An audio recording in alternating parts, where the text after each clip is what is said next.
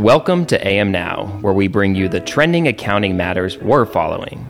I'm your host, Adam Olson, and I'm joined by my co-hosts, Nicole Harger and Matt Fisser. Each bite-sized episode keeps you and your finance and accounting teams in the know.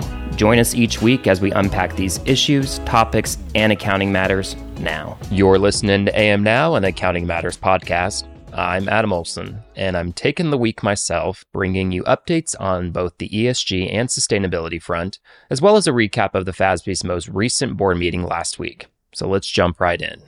Last week, EFRAG, which helped design the original draft of the recently finalized first set of European Sustainability Reporting Standards, or ESRSs, announced that it is making further strides to help ensure a high level of interoperability, which has become a new buzzword circling the mandatory sustainability reporting landscape.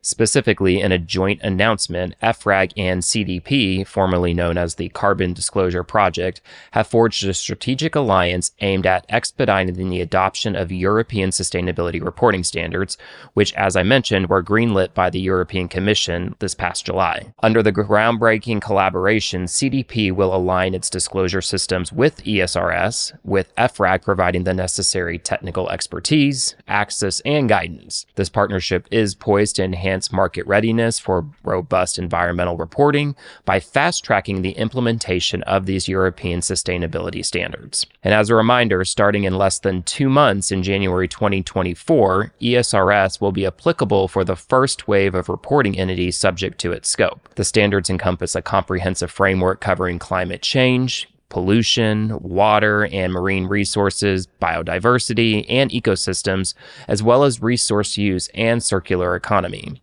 These standards signify a significant effort to legally mandate companies to report extensive data on their environmental impacts, their risks, and their opportunities. ESRS, as we've talked about previously, also employs that double materiality approach, requiring businesses to report on how climate and environmental changes may affect their operations and value creation, as well as their impact on people and the planet.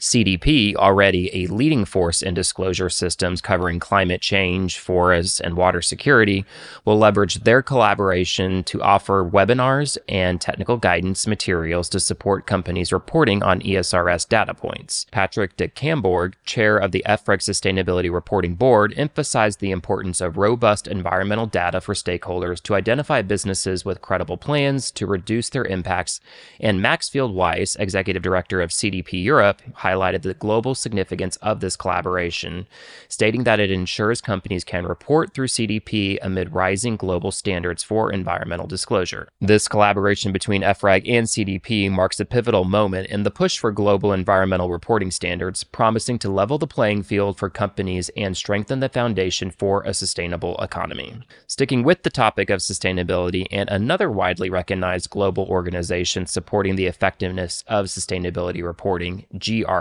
or the Global Reporting Initiative, unveiled plans for its upcoming Sustainability Innovation Lab, marking a significant stride in the realm of sustainability reporting as well.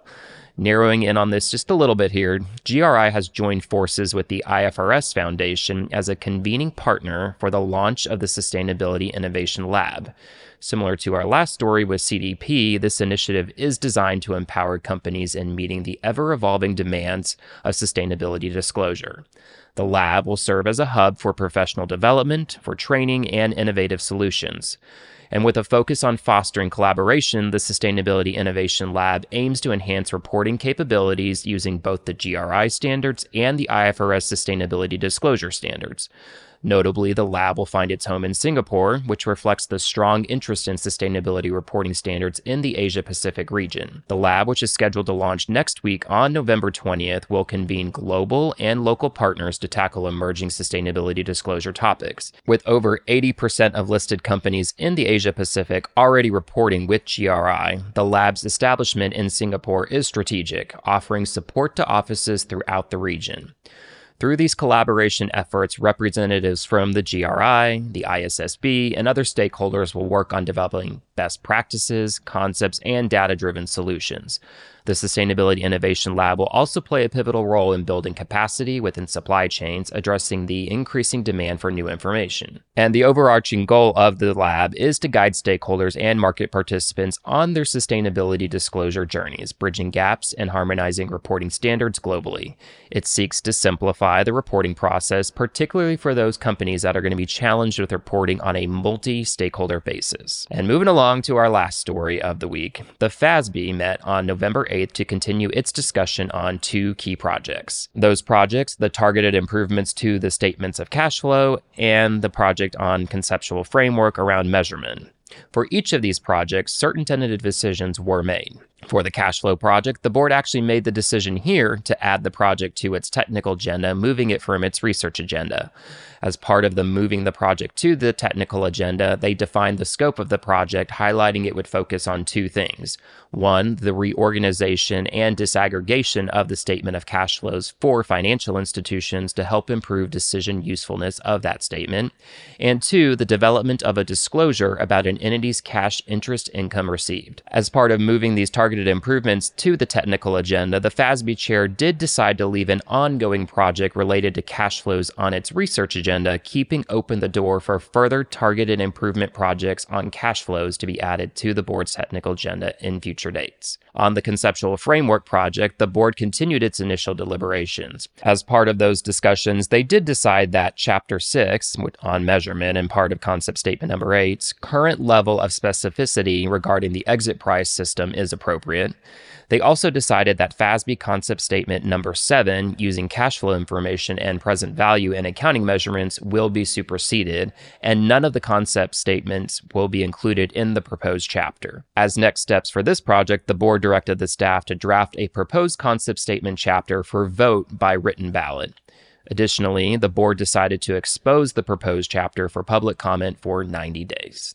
And that wraps myself up for this week. We'll be taking next week off here at AM Now to celebrate the Thanksgiving holiday as a firm, but we do want to take the time to express our gratitude to those who tune in, subscribe, and review to our podcast each week, and wish you a happy Thanksgiving as well. We'll be back with a fresh episode of AM Now after the holidays, but for now, if you are looking for a deeper dive into what's trending in accounting and finance, check out our other podcast on the Accounting Matters feed on your preferred listening platform. Again, I'm Adam Olson. Thanks for listening to AM Now. We'll see you in a couple weeks. This podcast is for general informational purposes only. Embark makes no representation or warranty as to the accuracy or completeness of the information contained in the podcast series, and it should not be used as a substitute for consultation with professional advisors. Information discussed in our podcast may also be superseded by new guidance or as new interpretations emerge. Listeners are cautioned to carefully evaluate any relevant, subsequent authoritative guidance issued.